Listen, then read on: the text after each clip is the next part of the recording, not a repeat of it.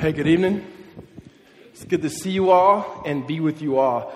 If this is your first time here, my name is Ricardo Stewart, and I'm one of the pastors here. A little bit about Redemption. We are at one church, and we have multiple congregations that meet in different areas throughout the valley, as well as in Flagstaff.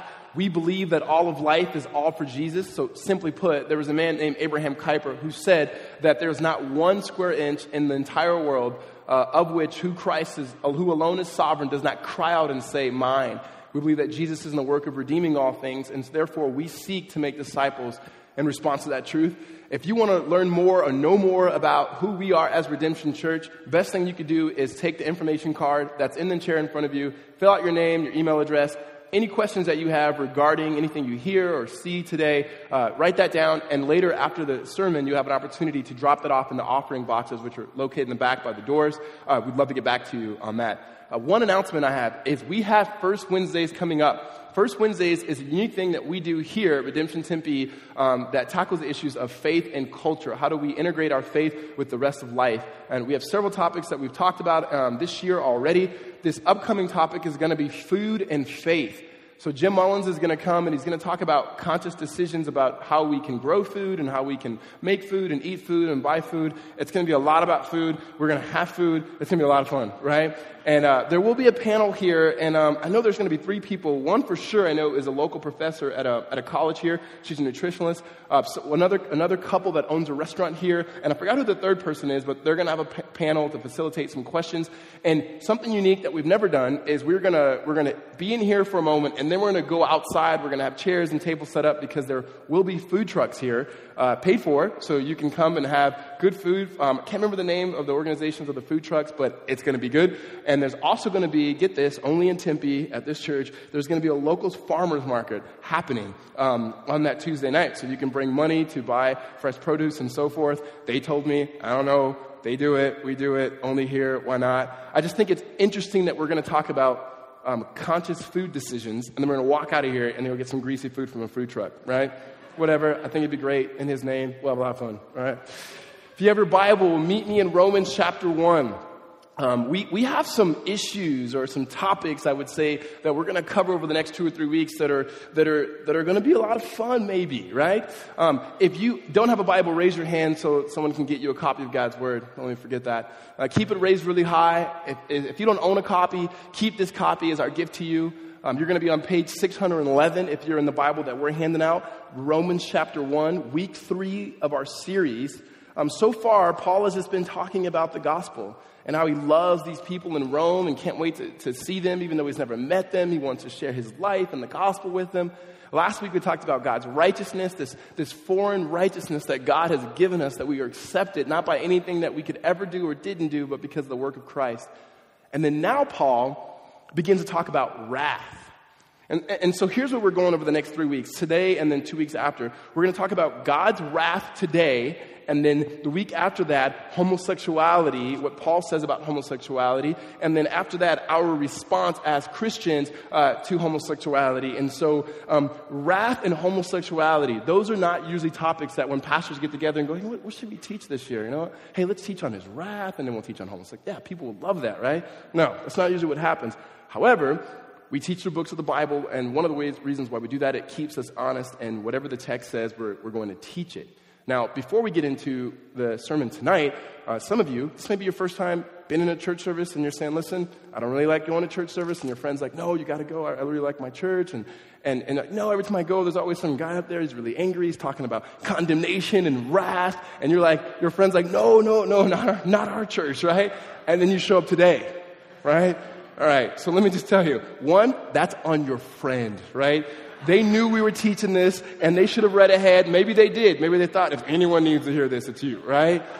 So we're thankful that you're here and with us, and in all honesty, as Christians and non-Christians, this is the topic that we're just not comfortable with. We're not comfortable with, and so we ask for God's grace, we ask for God's presence and His Holy Spirit to be with us as we look through these 7 verses that Paul has for us as he communicates God's wrath. Now, as we walk through this, there's 3 things I want you to see that I believe Paul brings out for us. The first is the presence of God's wrath. The second is the object of God's wrath. And then the third is the result of God's wrath. So the presence, the object, and the result of God's wrath. Romans 1, beginning in verse 18. For the wrath of God is revealed from heaven against all ungodliness and unrighteousness of men, who by their unrighteousness suppress the truth. And as we pause there for a second, we have to think, okay, Paul has been talking about the gospel, the good news, and the life, death, and resurrection of Christ Jesus. Why does he now, from verses 18, chapter 1, verse 18, all the way to chapter 3, about verse 19, 20, just talk about bad news? So what Paul's going to do is saying, we're not connected to God. Jewish people aren't. Gentiles, anyone who's not a Christian, anyone who's a human, you are separated from God. And he spends all of his time over the next 2.5 chapters saying that why does he start with talking about God's wrath? Well, let me explain this. A couple years ago, a few years ago now, only a couple years, 10 years ago, a friend of mine, we were playing football together, and he hurt himself, and he went to the trainer, went to the team doctor, and they told him it was an ab strain. So they gave him some ice and gave him some Motrin and said, get back on the field. Well, the next day he came and goes, I'm in some really bad pain. Like, it's just an ab strain. Gave him some ice and gave him some Motrin to get back in the field. Well, later that weekend, he went to the hospital. He had lost, no joke, in 8 days, 30 pounds. What they found out at Tempe St. Luke's here is it wasn't an ab strain. He actually had sliced his kidney. Right? And I'm not a doctor, but I think that's more than an ab strain, right? And they totally just misdiagnosed him. And therefore, the solution to their problem, what they thought was a problem, was ice and Motrin. When he needed surgery, he needed help. What Paul is saying here is we have a bigger problem than what we think. And if we're going to have a solution, we have to have the proper diagnosis. He said our problem is it's worse than what you and I and what our culture naturally thinks, right? I think our culture is like our team trainers back then. It's like, hey, you know what? Your life, you're not perfect, but guess what? Nobody's perfect. And God, if there is a God, He's really not that upset with you. Like he's okay with you because you're trying your hardest and you can continue to try your hardest. Just throw some ice on it and here's some Motrin and just live the rest of your life. And Paul goes, no, it's worse than that. This is not easy teaching by any means. But Paul is making it clear, and the totality of Scripture makes it clear, God is not okay with you. He's just not okay with you. He's not looking at your life, and he's not looking at my life and going, I'm okay with that. He's trying hard. Good job, man. Get out there. Try your hardest. When it comes to the vertical relationship of humanity and God, we're not born into this world just being buddies with God. Though we're created in His image and His likeness, though He loves us and He gives us good gifts, because of our sin, we are separated. And the Bible is clear. I can't stress this enough. God's not okay with us. And that's just Scripture. So Paul's saying, that's a problem. Is that every single person in this room, every single person in this world, we are by nature and by choice sinners. And we are separated from God. That's just the biblical teaching. And so Paul says, I have to start with wrath. I got to unpack it. I have to be honest with you. And so he begins to talk about the presence of this wrath. And some of us, it's hard because we go, wrath? I mean, what about the God of love? Let's talk about the God of love. I mean, and most of us, when it comes to wrath, we don't have an understanding of wrath, or what we think is, wasn't that God in the Old Testament? Isn't He done with that? Wasn't He kind of like ticked off back then and like now He's okay, right? Like the God of the Old Testament, He's a God of wrath, but then when Jesus comes in the scene, it's all love. I mean, He's hugging little children. He dies on the cross. It's pretty good, right? What? Uh-oh. Dun-dun. Right? So don't worry about that. You guys can see me. There's a point when we read the Bible where we have to understand that God is immutable, meaning He doesn't change. There was a loving God in the Old Testament and a God who had wrath in the Old Testament, and the same is the New Testament. What happens is when it comes to the teaching on God's wrath, what happens is you have some people who teach God's wrath at the exclusion of love. And we've heard people like that. You walk in and he's like, everyone's going to hell. You're going to hell. You're going to hell. Brother Jed, who's on campus right now at ASU, he's been there for 1,000 years somehow. And he stands right out there at the end. I'm like, how is this guy still here? And he's just like, you're going to hell. It's just like, that's what we're used to hearing. It's like, you with spaghetti straps, you too, you're going to hell. It's like, are you kidding me? And there's some people that are like that. And when they begin to speak, it's like they speak as if I'm saved. and I don't know about the rest of you guys, right? And that's not good. You teach wrath at the exclusion of love, and there's no tears in your eyes. But on the flip side, equally as harmful and unbiblical is when you teach love at the exclusion of wrath. Because what happens is when we say things like, and we've all said it, how could a loving God send people to hell? How could a loving God bring forth wrath? I think our problem sometimes is with the language, right? And not so much that the language is bad, it's our interpretation and understanding of it. Meaning the Bible speaks in what they call anthropomorphic language. It's language that there's certain attributes that are ascribed to God that also are said about us. Like when the Bible talks about God being our Father, we go, okay, so if I have a good dad, then God must be good. And if I've had a bad dad or an absent dad, then maybe God's bad or he's absent. And it's the same way with wrath. When we begin to think about God's wrath, we think about people in this world who are wrathful people. We've had parents like that. We've had bosses like that. We see moms like that. We see dads. We see people like that. And they're usually people who just at the flip of a switch, they just go crazy. And you know people like that? Like, hey, whatever you do, don't say this or that. Don't do it. Because they just snap. And so we think that's what God's wrath is like. But God's wrath is not like ours. In the same way that God's love is not like ours. When we talk about love, think about some of the silly things we do in the name of love. Some of the silly decisions we make in the name of love. That's not God. And neither is this wrath. God's wrath is not this irritable, irrational, self-indulgent, capricious, I'm just mad. Like God is just not going to just flip a switch and go crazy. Like God doesn't one day go, all right, it's over. I'm going crazy now, right? Like that's not the God of the Bible. It's not. And when we say, but we want a God of love, maybe our understanding of love is not a biblical understanding of love. What I mean by that is, our understanding of love usually can boil down to the word tolerant. Like I just want to be tolerant. And we can be tolerant of things, but loving people and loving things are different. You see, when you're tolerant of somebody or something, that means you're willing to put up with it. Like, I'll put up with it. But when you love someone and when you love something, you're willing to die for that person. You're willing to lay your life down for that person. We tolerate different things. Some of us tolerate each other. But we may not love each other, meaning I'm willing to die for you. Those are different. And so sometimes when we hear love and wrath together, we think somehow they're mutually exclusive and they're different departments, and they're not. In fact, when you read through the scripture, you can see that they're inextricably woven together. And even our own human experience would let us know that love can't just be tolerant. Because wrapped up in the word of love is a sense of passion and of zeal, meaning when you care about something, you're going to do something. You love certain things, and so it makes you live. It makes you go. Tolerance doesn't do that. And tolerance is different than anger. In fact, I think Dorothy Sayers, she has a quote, and I think she gets this. In talking about tolerance and love, and she says this, in the world, it's not going to come up there, in the world, it is called tolerance. But in hell, it is called despair. The sin that believes in nothing, cares for nothing, seeks to know nothing, interferes with nothing, enjoys nothing, hates nothing, finds purpose in nothing, lives for nothing, and remains alive because there's nothing for which it will die. And then there's no passion. That's tolerance. When there's love, there's a passion. There's zeal, and there's a care for a person. I mean, again, in our humans, we understand this intuitively. Think about people we love or things we love. Take a artist.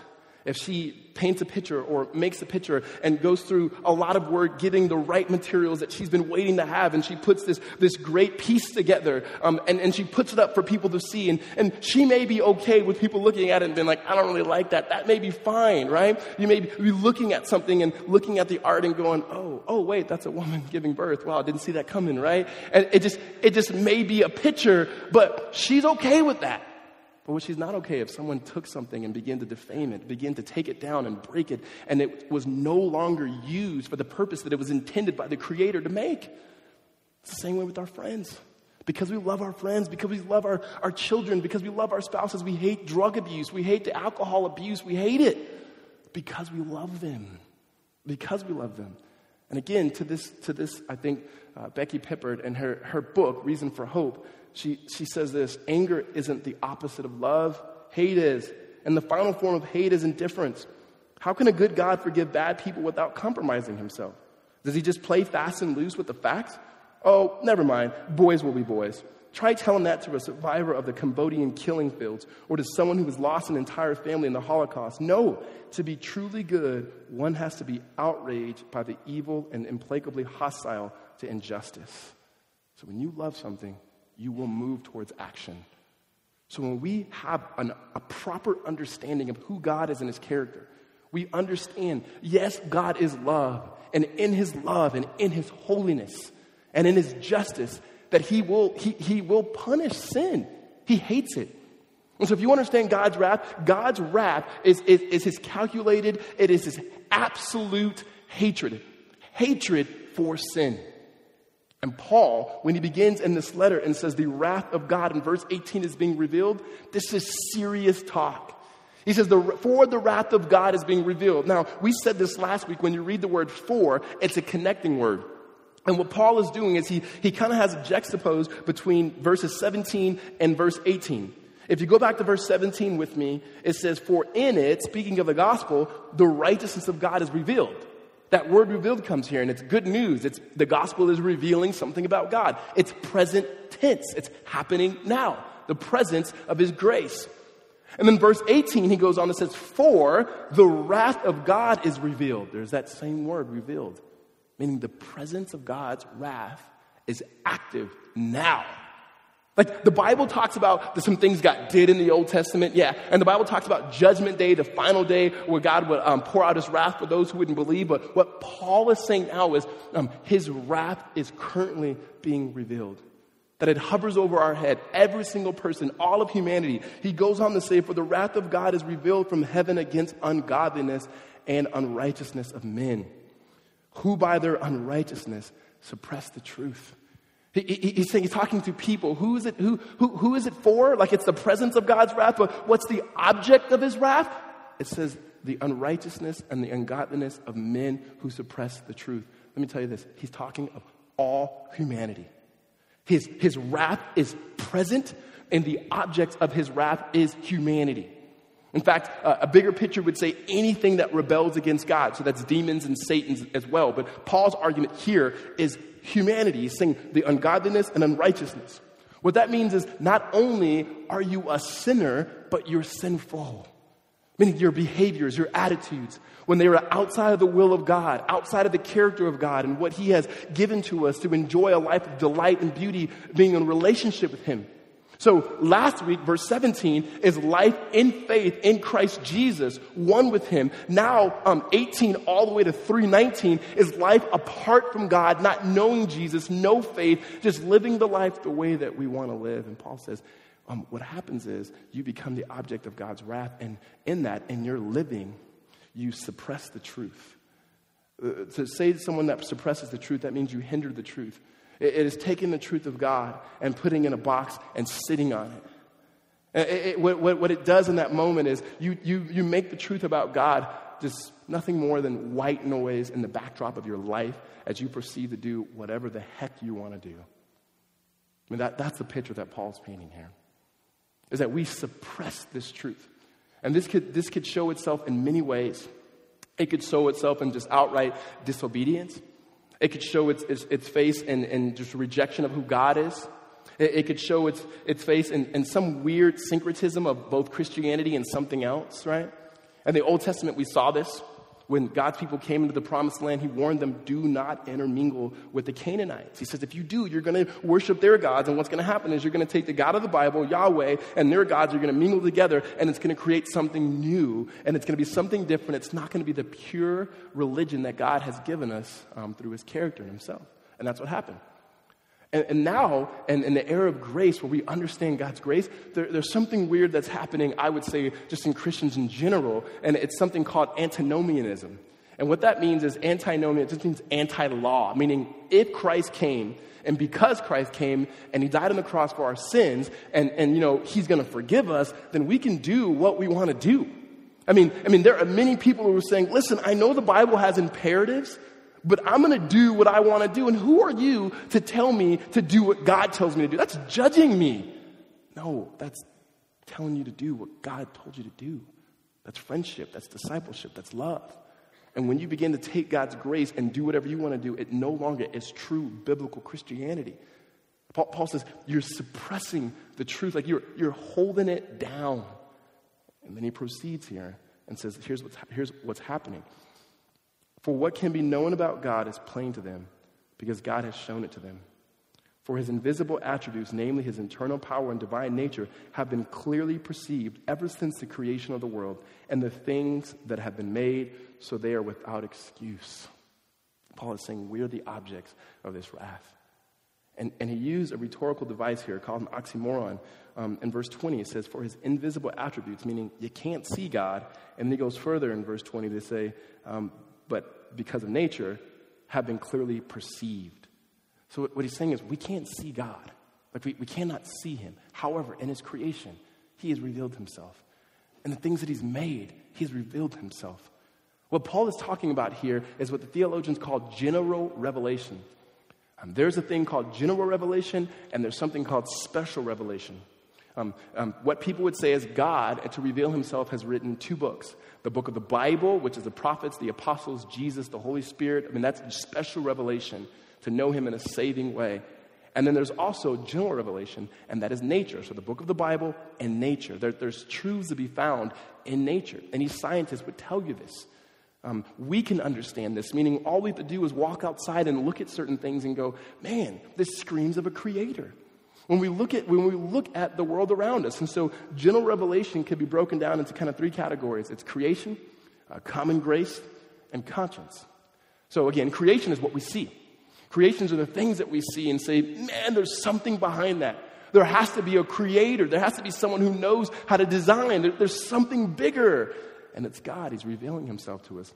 And even at the apex of his creation, right? We can look at the stars, we can look at the moon and the galaxies, and we can look at many things, the mountains and the oceans and the waves, the turtles, whatever. We can look at things, but the apex of creation is humanity. When you look at a human, right, and you look at the way God has designed a human, it's amazing. Like when doctors study the human body, they're wowed. They're like, what? We can't understand this. It's so complex. People who are married say the same thing to their spouses. I can't understand you.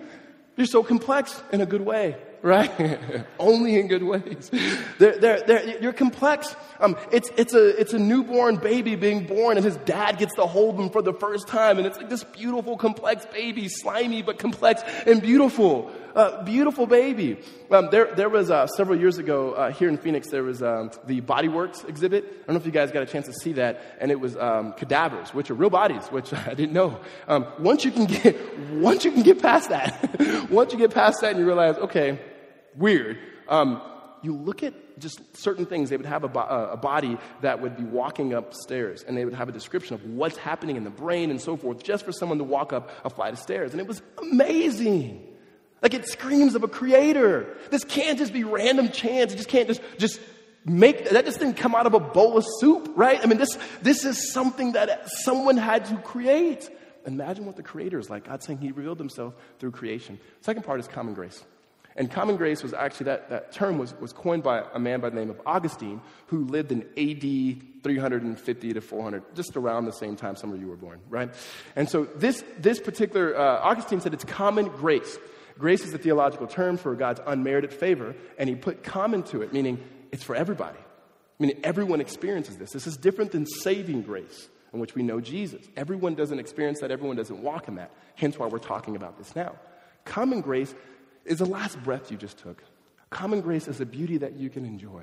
Common grace lets us know that every single person in this world is created in the image of God. We are co-bearers. Therefore, even those who despise God are able to advance in research in areas like technology and science and education and sports and arts and politics. It's amazing. Common grace lets us know that even though our neighbors who may not believe in Jesus can live seemingly moral lives and raise good kids and have a good marriage, it lets us know that God in his common grace is not allowing this world to be as bad as it could be. And so it's common grace. And the third way that God reveals himself in general revelation is conscience. Every single man and every single woman has a conscience. Some of us have numbed our conscience and seared it, but we have a conscience. It's the reason why when people go into these unreached people groups and they go into different jungles and they reach people, that there are certain things that are universal. Like, you know what, it's still not right to murder people. It's still not right to steal another man's wife. That they find these things with a conscience, and we all have a conscience. And again, even if you're not a believer in Christ, like you have a conscience, there's certain things that you've done, or maybe you're doing and you go, dang it, something that didn't sit well with me. Then I woke up the next morning, or after I did that, it didn't sit well.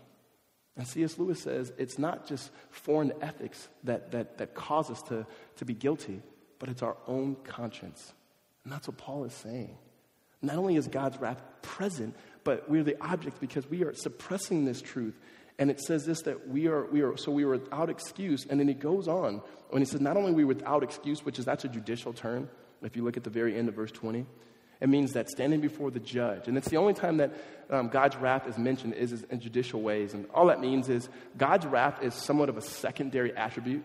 And what that means is you can say God is love, but it wouldn't be right to say God is wrath. Because God is love means that whether you are a sinner or not, God loves you. God is wrath. God only executes his wrath when there's sin, meaning he has to because he's holy. And so it is an attribute. It's somewhat of a secondary attribute. And so if someone's guilty of something in a courtroom, we realize that they're guilty. And so there's going to be judgment upon them. And so God is just and he's holy. And so therefore he's going to bring about judgment. And because he loves his creation. He loves it. And what Paul is saying is we ravished it. We as humanity, we just ravished it. We don't like it. We use it, we abuse it, his order, his beauty, all of those things. And he says, so when you stand before God, every single one of us will stand before God and we'll give an account of our lives. And he says, in that, you have no excuse. That though general revelation that cannot by itself lead you to salvation, it could lead you to a point that go, then where are you, God? Reveal yourself to me, in which he does through the work of his son, Jesus. And Paul begins to list a few things that are kind of just a downturn from this. Not only without excuse, verse 21 says, for although they knew God, they did not honor him as God or give thanks to him, but they became futile in their thinking, meaning now their thinking's twisted. That they don't just naturally think thoughts of God.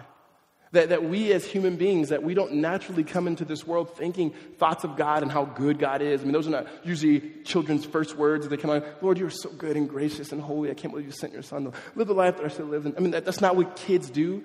And in fact, most kids, their first word is no. And it's usually with anger, too. It's like no. And then the second word is no. And it's like, it's still no, bro. It's just no.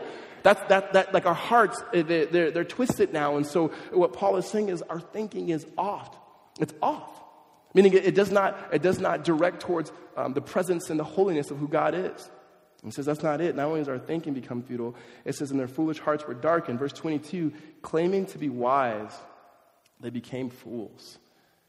It's saying that there are very, very smart, intellectual people in this room and in this world who do not love Jesus. Very intelligent. Many of them are your professors, they're your neighbors, your friends, and then when you talk to them, and if you're not as intellectual as them, they can make an argument that seems to be something like, that makes sense. And usually if you talk to somebody else, which we do have Christians as well who are equally as intelligent, would say, no, that falls in itself.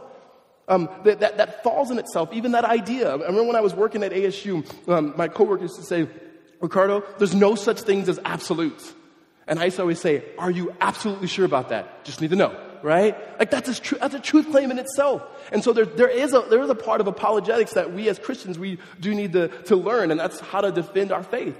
But he says, but when this happens, you're foolish. You think you're wise, but you're fools. I'm not saying you're idiots. He's not saying that you're dumb. In fact, many of you are really, really, really, really smart.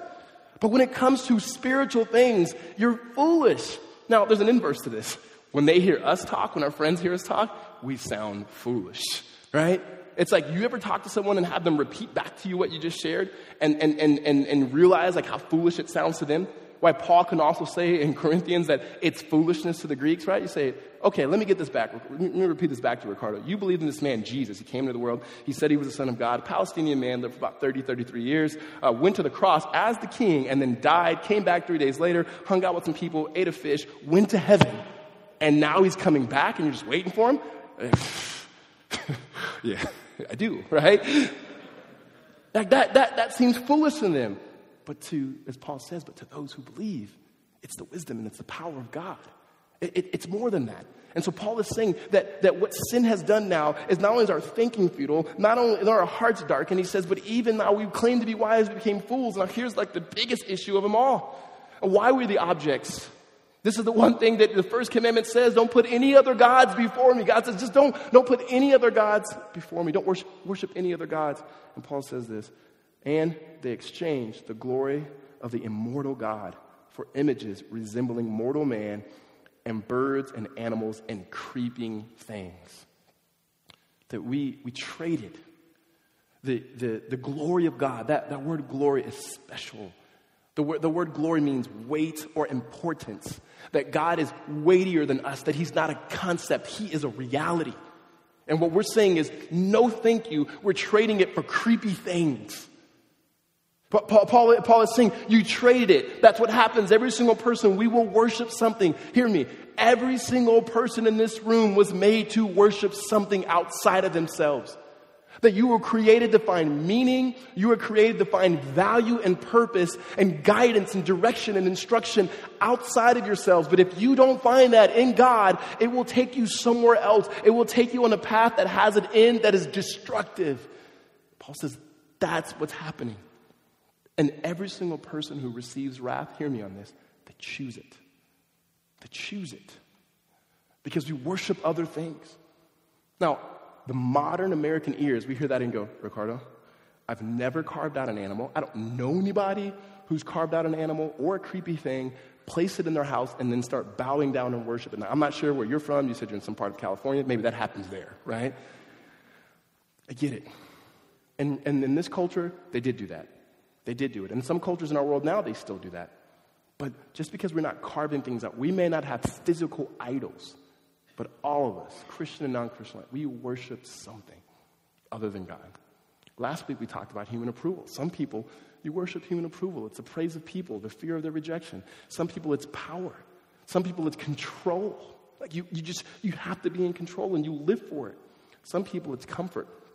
Man, we can spend a whole sermon just talking about comfort and its effects when it's not comfort from the Lord. In fact, what I would say, our generation, our congregation, we take a little bit of comfort and human approval, and that's our idol together. It's what people say, what people think. I don't want to lose it. We idolize friendship. Friendship is biblical and healthy. But when you take friendship and you put it here, and especially when it's no longer biblical, it becomes the main thing. It becomes unhealthy. Relationships, especially with the opposite sex, beautiful. God's design. But when it's elevated, even in marriage, it becomes the main thing. And so we try to find comfort with the things we buy, the things people can say to us, our sexual perversion, whatever it may be. We look for it in these ways, and we numb ourselves constantly on our cell phones, on our Facebook, on our Twitter, on TV. We are constantly numbing ourselves because we desire comfort, and God promises to be that comforter, but we go, no, become white noise. In the backdrop of my life, let me do what I want to do, God. And so Paul says this is the presence, this act of wrath is happening now. God is revealing it from heaven. The object is you and me, it's humanity, that the wrath of God hangs over our head. And then Paul says that here's the result. These may be some of the scariest words in the book of Romans. Verse 24. Therefore, God gave them up to the lust of their hearts, to the impurity, to the dishonoring of their bodies among themselves, because they exchanged the truth about God for a lie and worship and serve the creature rather than the Creator, who is blessed forever. Amen. Some of the scariest words in Scripture, the worst thing that God can do for you, the worst thing that God can do for me, is verse 24, when it says, therefore God gave them up. Just that God gave them up. It's not God saying, now you wanted to live this way, go live it. It's God saying, you're already living that way, and you don't want to stop. Do what you want to do. Like the scariest form of wrath currently right now is that God would let you be who you would naturally be apart from his sovereign divine intervention. That's the scariest thing. Some of us in this room who are Christians, all we have to do is look back at our life and see when God intervened and go, man, if he wouldn't have intervened there, because some of our lives are very, very destructive. The scary part is some of you're not doing particular sins that are destructive to your life, and you're going, well, you know what? I'm not doing these things. I'm going to be okay. It's equally as scary. And I know some of us, when we think of wrath, we're only thinking of fire and brimstone. Please talk about fire and brimstone. This is scarier because it ends in that. Like there's a result to this. That if you continue to reject God and to reject his beauty and to reject this relationship that you were created to have with him, to love him, to know him, to be known by him, to share in him, and you reject his son Christ who he sent to redeem all things. I mean, if you continue to live this life, Paul says, okay, here's what's going to happen. What happens is he gives you up to the impurity of your heart. So what that means is the lust of your heart, the desires, whatever you want to do. That word epithemia there just means strong desires. What do you want to do? God says, then go ahead and just keep doing it, right? If you want to continue to look after number one, if you want to continue to make up your own rules and say, don't come down to me with these scripture, these biblical truths that you could, no, I'm going to do my thing. God says, okay. And you ask for it, go ahead. And the result of this is not good. Verse 25 says this, because they exchanged the truth about God for a lie, and they worship and serve the creature rather than the creator. That exchanging of the truth, that's not just a one-time decision. That's ongoing. Every single time you and I sin, at any given moment when we sin, what we are doing in that moment is we're saying, God, you're not enough. Your ways are not enough, and I'm going to choose my own way. And that's a lie. We see this in the first sin with Adam and Eve. When the serpent began to talk to Eve, she said, now, did God really say? I mean, he doesn't really want you to do that. And what he's doing is he's sowing seeds of doubt in her to question God. Is God really good? And can he be trusted? Because those are the questions we have. Are his ways really good when we look at this? Are his ways, are they good? Is he really good? Can he be trusted? And what happens is we believe the lie and we exchange it for, we believe the lie and we exchange it for the truth of who God is, and we live our own way. Every single one of us. All of us. No one's exempt in this. Paul says, if you continue to live this life, Jesus says, if you continue this life, the Bible says, if you continue to live this life, it's not going to be pretty. Paul right now is talking about the present wrath that's being revealed. But when you continue to read the Bible, and Jesus talks about it actually more, in fact, I think there's 600 passages on God's wrath or anger, that it ends up that those who continue to reject God, they end up in a place called hell where they will spend all of eternity. I know that it's hard teaching, but it's biblical, it's truth, and we're going to teach it. By no means is this to scare you. It's just to say, this is what even Jesus said. In fact, when Jesus begins to talk about those who in this life will say no thank you to him, and they choose hell, listen, it's not a loving God just sending people to hell. It's people. It's like you and I saying, no, thank you. I will do my own thing. It's why C.S. Lewis says there are people at the end who will, those in this life who said, thy will be done, that God will receive into his kingdom. And those in this life said, my will be done, God would say, exactly. You have it. And Jesus describes this place of hell. He calls it Gehenna, which was a literal place where people would, outside of Jerusalem, where people would go and take their trash. And in the imagery that he gives there, it's horrible, right? It talks about just a dissolution of personality, that you are just losing yourself and your personality that was made by God. God made your personality unique, different than mine. It's amazing, but it goes away because you have a condemned conscience. Another picture that he gives talks about the agonizing awareness that you've displeased a holy God. And we can understand that on a human level because we know what it's like to fail somebody. We know what it's like to tell people we're going to be somewhere that we don't show up, or we're going to provide something for them that we don't come through with, and we let them down. Or worse, we make vows to be with someone for the rest of our lives, and then we walk away. We understand what it means to disappoint someone, and you're going to have that for all eternity, and you're going to be aware of it. It's an agonizing awareness. Jesus also mentions that there's just a loss of God. You've heard people say this before, that for those who never believe in Jesus, this is the closest to heaven they'll ever get. Because there is a presence of God here. We talked about common grace earlier, that you can enjoy certain things. When you continue to reject and walk away from God, there will not be the presence or an understanding of God in a way that brings delight in hell. And not just loss of God, but a loss of everything good.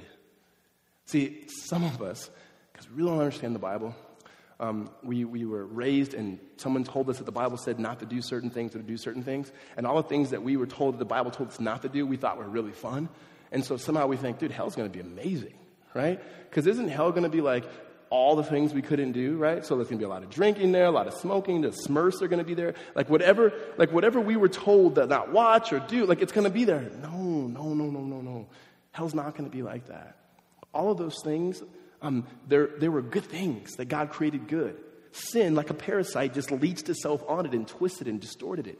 God's going to redeem all those things, and they will be with him where he's at in the flourishing as he restores his kingdom. But the last imagery that Jesus gives is the gnashing of teeth, and you've heard that.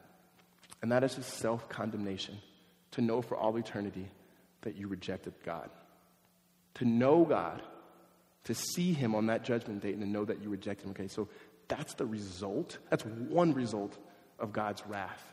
And Paul is trying to say, the diagnosis, it's bad. It's like really bad. And if you're in Romans 1, turn to Romans chapter 3. Paul gives a picture here. I'm going to read all these verses, 9 through 18, and talking about how bleak our position is and how impossible it is for us to make things right. He says, what then? Are we Jews any better off? No, not at all. We have already charged that all, both Jews and Greeks, are under sin, as it is written, no one is righteous, no, not one. No one understands. No one seeks for God. All have turned aside together and have become worthless. No one does good, not even one. Their throat is an open grave. They use their tongues to deceive. The venom of apes is under their lips. Their mouth is full of curses and bitterness. Their feet are swift to shed blood, and their paths are ruin and misery. And the way of peace they have not known. There is no fear of God before their eyes. He's just saying this is how bad it is. And so, going back to our question, how can a loving God bring about wrath? Or how can a loving God send people to hell?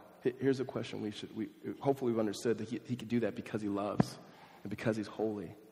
The question we should ask is, how can given the situation that we are in, as Paul says here biblically, how can a loving God and a holy God save sinners like us? How could we escape this righteous indignation of God towards sin? And that's the beauty of the gospel. As Paul says this, if you could turn just one page in chapter 5, verse 9, he begins to talk about our only way. He paints this picture that it's completely impossible in ourselves. But God, this same God who created, the same God who brings wrath, is the same God who sent his son. And it says this in verse 9, since therefore we have been justified by his blood, much more shall we be saved from him, from the wrath of God. He says by the blood. Like he says, this wrath is coming, but it's only by the blood. Listen, I don't normally share this, one, because it's just a weird deal. But before I became a Christian, about 6 months before this, I would have these dreams for about 6 months to 8 months. And the dream was terrible. It was the clouds and thundering clouds. And then there would be a lamb that would come out of these clouds, and lightning bolts would come out of this lamb's mouth. And I'd wake up and go, I don't want to go back to sleep. And this would happen like every night. And the question used to come up in me all the time. And you probably had that question of, what happened if I died tonight? Like, where would I go? And this is not my evangelistic tool here to try to trick you. This is just what was going on with me. Like, what happens if I died tonight? And it freaked me out. I mean, I knew something of the Bible, and I knew maybe there was thunder and clouds and whatnot. Now, just to let you know, when I start reading the Bible, I realized it had nothing to do with the lamb coming out with, there's a lamb, but not with lightning bolts coming out of his mouth. But it was scary to me, and it laid heavy upon me. And it was only when I understood that we were justified by the blood of Christ that it made sense and it went away. Only by the blood of Christ. Paul says this too. Come back to chapter 3, verses 23 to 25. It says, chapter 3, verses 23 to 25, for all have sinned and fall short of the glory of God. And we are justified by his grace as a gift through the redemption that is in Christ Jesus, whom God put forward as a propitiation by his blood, to be received by faith. That word propitiation, we talked about it in week 1. Many translations, they don't use that word. I'm telling you, that is an important word for our conversation. Because every single person in this room, we said, born in this world by nature, by choice, with the wrath of God hovering over us. When Paul says this, and John also says it, that Jesus' blood, now in his blood he becomes a propitiation, that word means that God in Jesus satisfied his wrath. Meaning it was through the blood of Jesus, it was Jesus himself being crushed on our behalf, that a loving God provided a way that he would continue to shed his love on people for eternity, forever, and still be holy and still be just by only taking his wrath for the people who would believe in him and place it solely and directly on his son and crush him, that his blood would be shed. And so that means every single ounce of wrath, God in Christ propitiated, he's satisfied. And so the righteous indignation of God, this wrath that we were all born into, is no more because of faith in Christ Jesus. That's the beautiful news of the gospel. In fact, when people say, why teach wrath? To me, why not? In fact, if we peddle with wrath, we miss the gospel. Like, no one's getting saved. No one really knows Jesus. Here's why. If you don't understand the weight of your sin and God's hatred toward your sin and that he's not naturally okay with you, the cross seems trivial. Doesn't matter. Yeah, so a guy came and died on the cross for my sin. I'm not that bad. Put an ice pack on and go out there and play. But when you understand that we are by nature and by choice, we are not natural born children of God, and to the extent that he went to give forth his son, to pour forth his blood for us, the blood of Christ becomes something that's significant. And so we should never teach God's wrath with some sort of just flippancy that maybe scare people into the kingdom. No, nor should we ever peddle it and just not talk about it because of what it makes us seem like. Because it's not about us. As J.I. Packer says, the only thing that stands between us as sinful people and the thundering clouds of the thunder above us is none other than the cross of Christ. When we see Jesus on the cross and we understand God's wrath, we know he loves us. He loves us. And there's no other way. He loves me. He loves you. And he's gone through the impossible for us to make it possible that we may be right with him, to know him. And so everything that Paul has just said, he goes, not for you anymore, by faith in Christ Jesus. Amen? The result is destruction. However, in the sovereign mercy and grace of God, sometimes he will allow his people to live, to reveal a particular amount of his wrath and allow them to make a mess out of their life until he gets their attention. And in that, we are thankful. We're thankful not because of the mess that we've made of our life, because of the mess that he made out of Christ to redeem us. That is central to our thinking and our understanding of why we live and why we exist, is that God is holy, he's good, he's Savior, he is lover, he is just and justifier, and that's why we sing praises to his son, Jesus. Let's pray.